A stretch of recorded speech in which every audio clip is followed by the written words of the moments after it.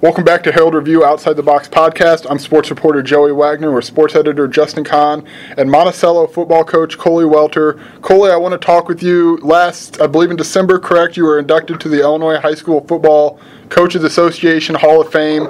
Was that a surprise to you? How did that come about?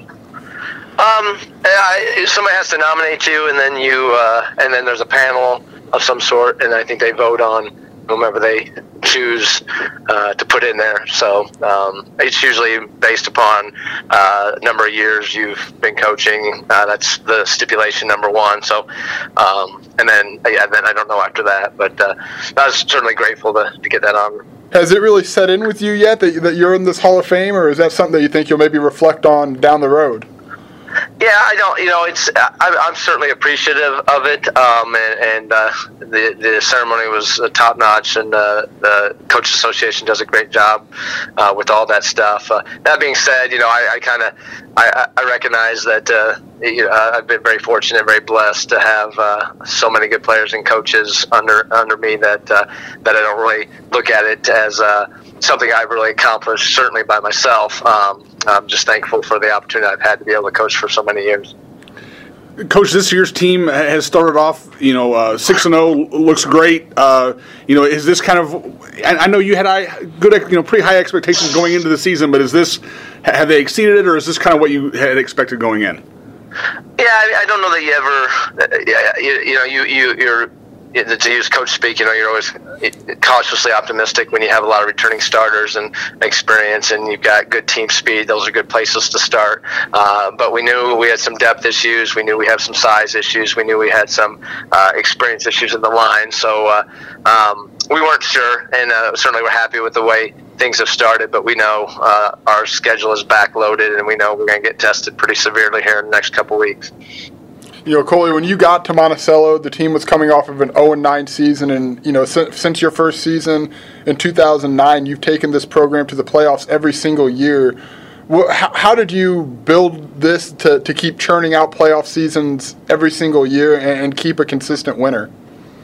Yeah, I think, again, very blessed to be in a community where the kids are interested in playing, first of all, where the community and the school supports their athletic programs, to be able to have a number of assistant coaches that have been dedicated and part of the staff, and then, ultimately the kids. It was just a matter of, what the kids were, where their desire lied. And I think the biggest thing that first year was just getting the kids to believe that, that when things go bad, it's not the end of the world, that they can overcome a little bit of adversity and just get a little confidence, because as everyone knows, once you get a little success, that breeds a little bit more success. And once you get that ball rolling, then there's a lot of things that are possible. Coley, I know you're from Mahomet. How did you kind of develop into wanting to be a football coach?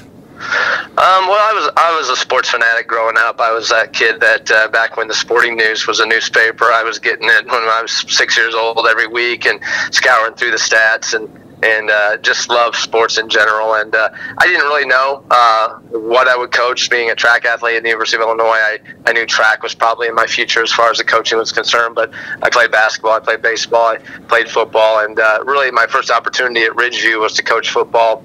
And I'm glad it worked out that way. I love the sport, and it partners up really well with track, which I continue to do to this day as well. So that's how I got into it. I've coached a little bit of freshman girls basketball of the year and some summer baseball, but it's pretty much been football and track for me my whole career.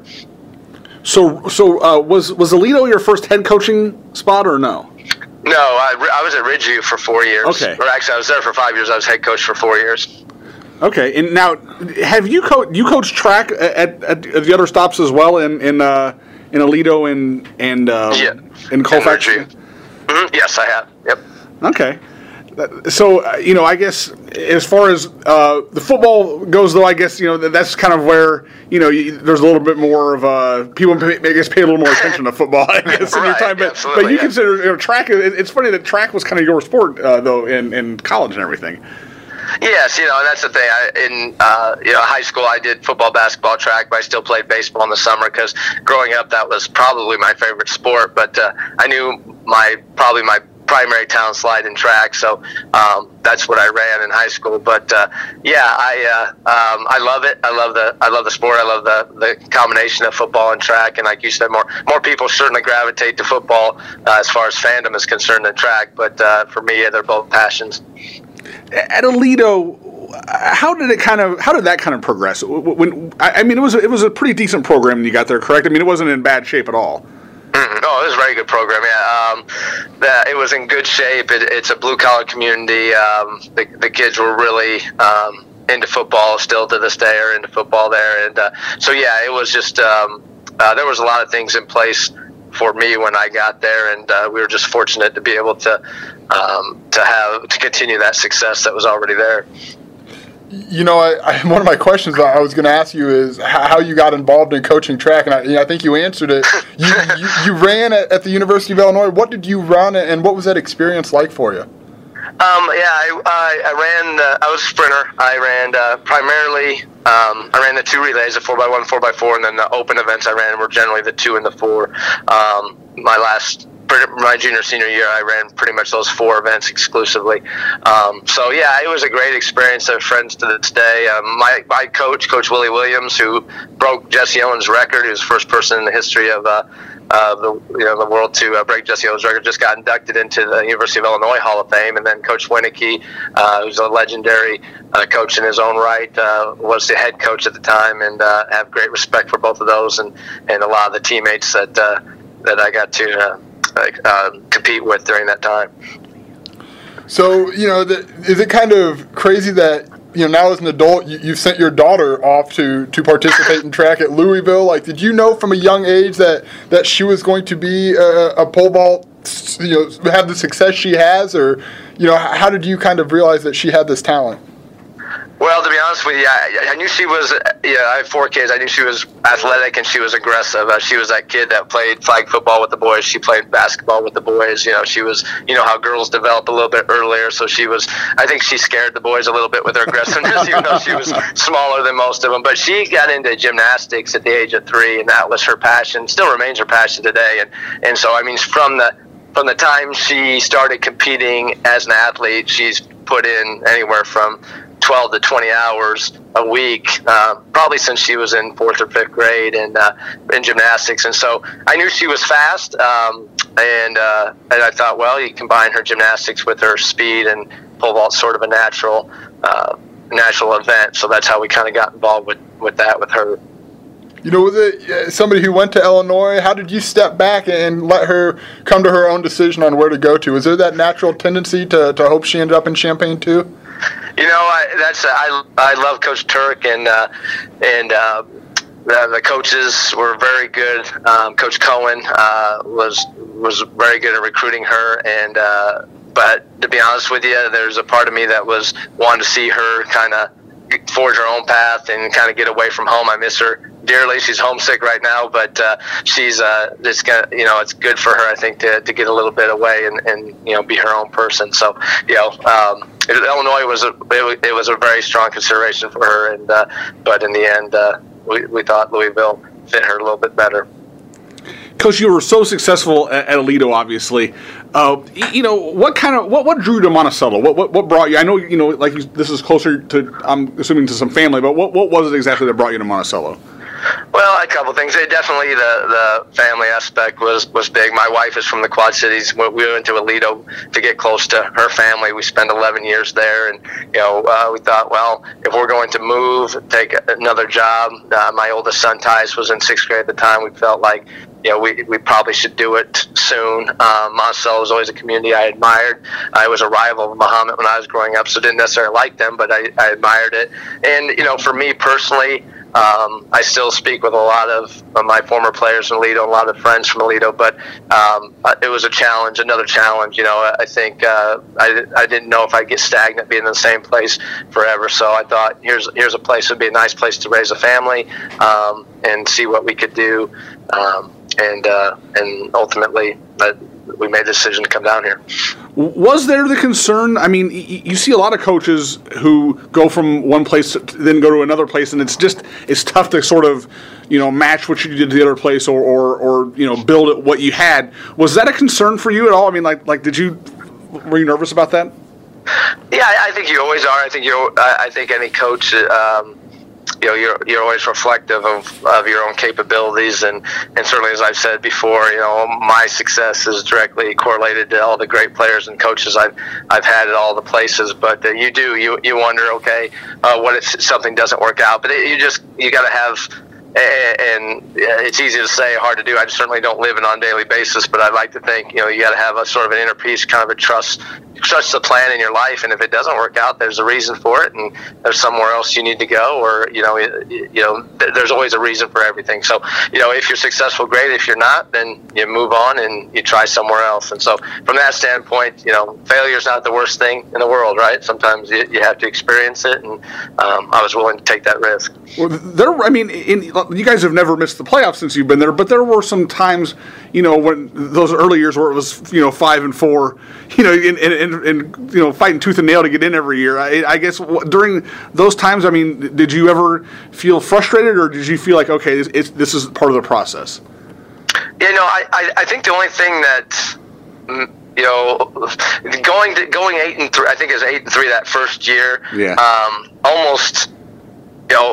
It almost set the expectations in my mind, not necessarily anybody else, but almost set the expectations a little too high. And, we had a really good group of kids that year, and it was almost like a little bit of a facade. We still hadn't, from a foundational standpoint, I don't think everything was really where it needed to be, but we kind of, we kind of fooled everybody, so to speak. We were successful, but there were still some things that needed to be done, I think, to make the success long term. And so, I think after that first year, I think we stepped back a little bit and had to kind of build back up. And again, you never know year to year. You're still at the mercy of what players come out and what kind of talent you have. I don't care how good or bad a coach you are, you're still at the mercy of those Jimmies and Joes to a great degree.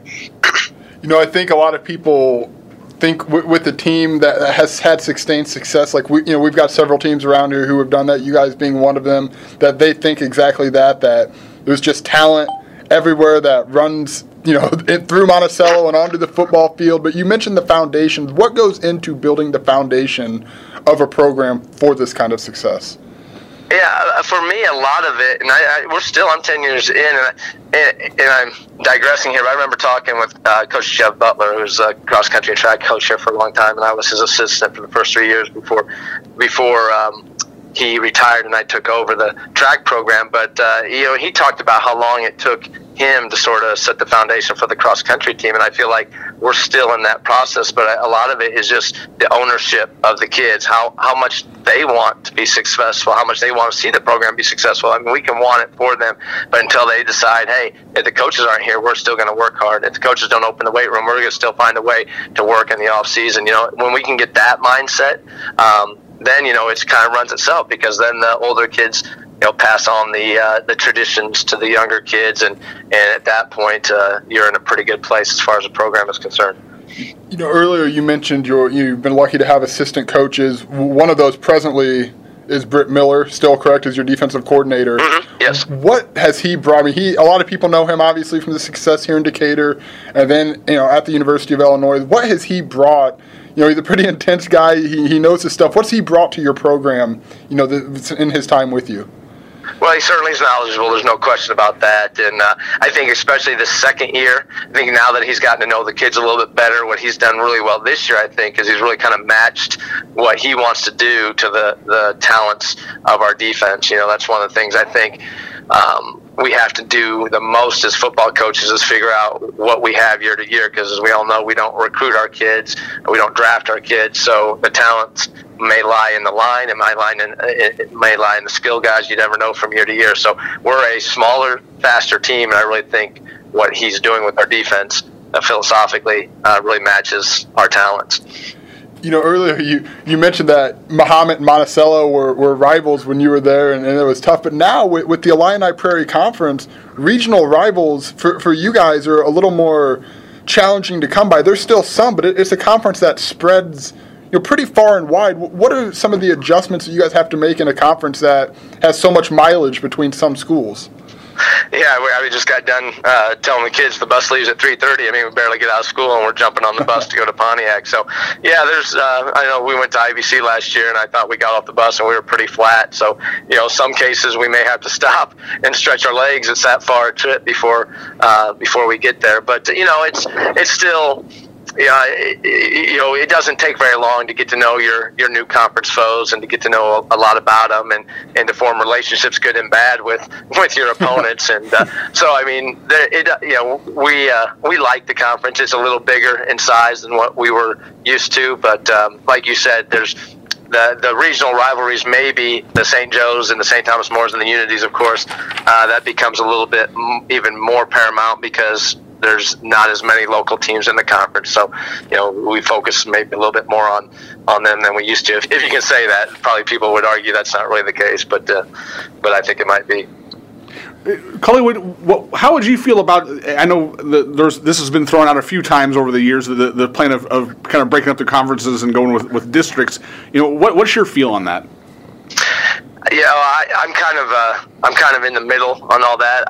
I certainly understand the rationale to be preemptive and get rid of all the conference jumping. I mean, I guess depending on if you're looking at what's best for your school versus what's best for the state, I think it's not always the same thing. So, right now we have a closed conference, so I'm pretty happy with where we are. But, 2 or 3 years ago, that wasn't the case, and we were scrambling to go all over the state. So I see merit in it. I'm not necessarily ready to jump on board full-fledged. I don't mind traveling myself. I kind of enjoy it. So it's Friday night, it's Saturday afternoon. It's not a weeknight, so to me, it doesn't bother me. But as long as we have 9 games on the schedule, I'm pretty happy. Coley, earlier this year, you became the winningest coach in school history. Was that something was that a number you had in mind as the season started, or when did this reality kind of present itself that this could happen, this year? I honestly, I did not know. I wasn't aware of that. So I didn't tell like the day before we were playing. It might have been week 3 is when I kind of found that out. So, so it was a surprise to me as well. Well, when you're not coaching, what do you do in your free time? What with kids? I know free time's kind of few and far between, but what do you do in time that you're not with football or track? I lost you there a little bit, but I spend a lot of time with my kids when I can. I'm a family guy. My wife and I, we're homebodies for the most part. But I love to read. I don't get to do as much as I can, but I love to read. I like to exercise. I'm a sports fanatic. You're a pretty good basketball player, right, Cole? You hoop still, right? I try. I try. That's for sure. I'll get out there with my kids and sometimes with the players and stuff. Although I'm getting on the wrong end of the age spectrum for that. But I love cards. I love to play cards. My family loves to play cards, so we do a lot of that as well. I remember talking to you last year at the track sectionals, and I could almost maybe feel a little pride. You guys are one of the smaller schools in track, that is, in that Class 2A, and you could almost feel the pride that you guys with smaller numbers compared to these other schools continue to have this sustained success in that program. Is that something you guys really do take pride in, is being smaller and still going toe-to-toe with some of these bigger schools? Yeah, I think once we recognize, hey, we're 2A to stay, we embraced it rather than complained about it. I mean, I think we always will look back and say, man, if we were in 1A, what if, and a lot of people do that. But that gets offset by what you just said. We take a great amount of pride in being sort of the small school that's able to compete at that level, and we hope to. And we think the fact that we did bump to 2A has actually improved our track program, particularly on the girls' side, and we're trying to get back to the boys' side. The boys has been a little bit down in comparative to the girls, but we think that going against that kind of competition only brings out the best in yourself. So, like you said, we embrace it and take a lot of pride in it. Coley, in the playoffs these last several years, it seems like you guys are sort of on that line between like the northern bracket and the southern bracket in the playoffs every year. Is that something that you guys? I'm sure you're aware of it, but how do you guys kind of look at that every year as you go into the playoffs and sort of being on the edge of that? Yeah, we do. We look at it pretty directly. We knew last year there was pretty much no chance we were going south. We knew we were probably going north, and this year we think there's a pretty good chance we'll go south. And you're exactly right. It's year to year it varies. Ultimately you play who you have to play, some of the more dominant teams in recent years have been from the north, particularly recently IC. But as we all know, you've got to play them at some point, and there's more than one good team every year. There's always at least 10 to 12 teams that are going to give you everything they got. So whether you go north or south, you're gonna be in some ball games.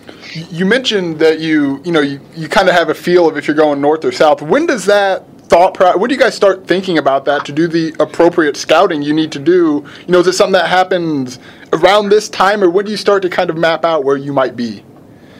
Yeah, I think my assistants do a lot more than I do. I mean, they're on top of that pretty well. I don't know if it's just because I'm 20 plus years into this that I don't pay. When I was younger, I was on that every week. Now I just kind of, whatever happens, we'll kind of deal with it. And I think also the advanced scouting you may need to do now. I mean, you get so many tapes, you get so much. There's so much information available to you about other teams that you have a pretty decent idea about a lot of the teams you potentially could play even right now, just from hearsay and from reading the newspaper and all the things that you guys do. So so I take a cursory glance towards it, but I kind of depend on my coaches to let me know what the possibilities are. You mentioned you've been doing this for 25 years, at least. What's been the biggest change that you've seen from when you started this day one to where you're at now, either, in the game of football as a whole or just kind of in coaching high school athletes? Well, yeah, I think there's a lot of them. A couple of the biggest ones. I definitely think the style of the game has changed drastically.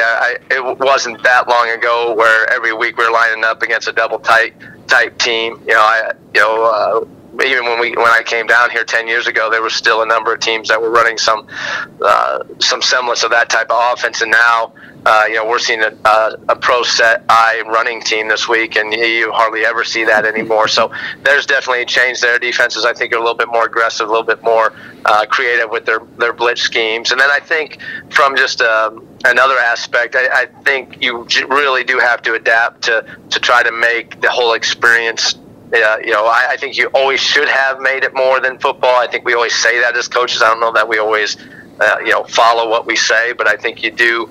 You need to you really have to go to great lengths to make sure the kids know, we're not just going to go out there and beat our heads in every day of practice. We're gonna have some fun in the process as well. And I almost hesitate to say that, because you hope to think that just being successful is motivation enough, but a lot of times it's not, so you got to be a little bit more creative with your practice plans and what you do in the off season to try to make sure the kids want to be here. Use the style of the game, it's so much more of a spread offense now. Is that something that fits your beliefs in an offense, or are you more of that? I know you guys do run a spread, but is that because of adapting, or is that what you want to do? Yeah, I would say I like to do. I like to be as balanced as possible. That's about the only philosophy that I hang my hat on as an offensive coach. Is I want to be able to do both, and I don't care if it's in a spread or if it's in a pro set. I don't want to just depend on run or pass. Now, that being said, 5 or 6 years ago, I think even I think it was one of the articles you wrote talked about how we were a run-heavy team, and we were at that time when we had Ryan Donahue and we had a bigger line. We were a pro set, and there wasn't really much evidence that we were a spread team at that time. But then we started getting some quarterbacks like Brandon Wildman, Caleb Hansen, and Braden, some receivers to go with them, and so we just kind of adapted. So I like to start with the pro set, but you don't see it a lot out of us lately because our skill set, I think, it matches the spread better right now. But a couple of years it might be back to more pro set depending on what we have. Yeah. Coley, this has been fun. I know you just got out of practice. I really appreciate the time, and I know you got a long 3 weeks here. Good luck in these closing weeks. Thanks. I had a great time. I appreciate you guys having me on. Hey, thanks Coach. Bye. All right. We'll see you guys.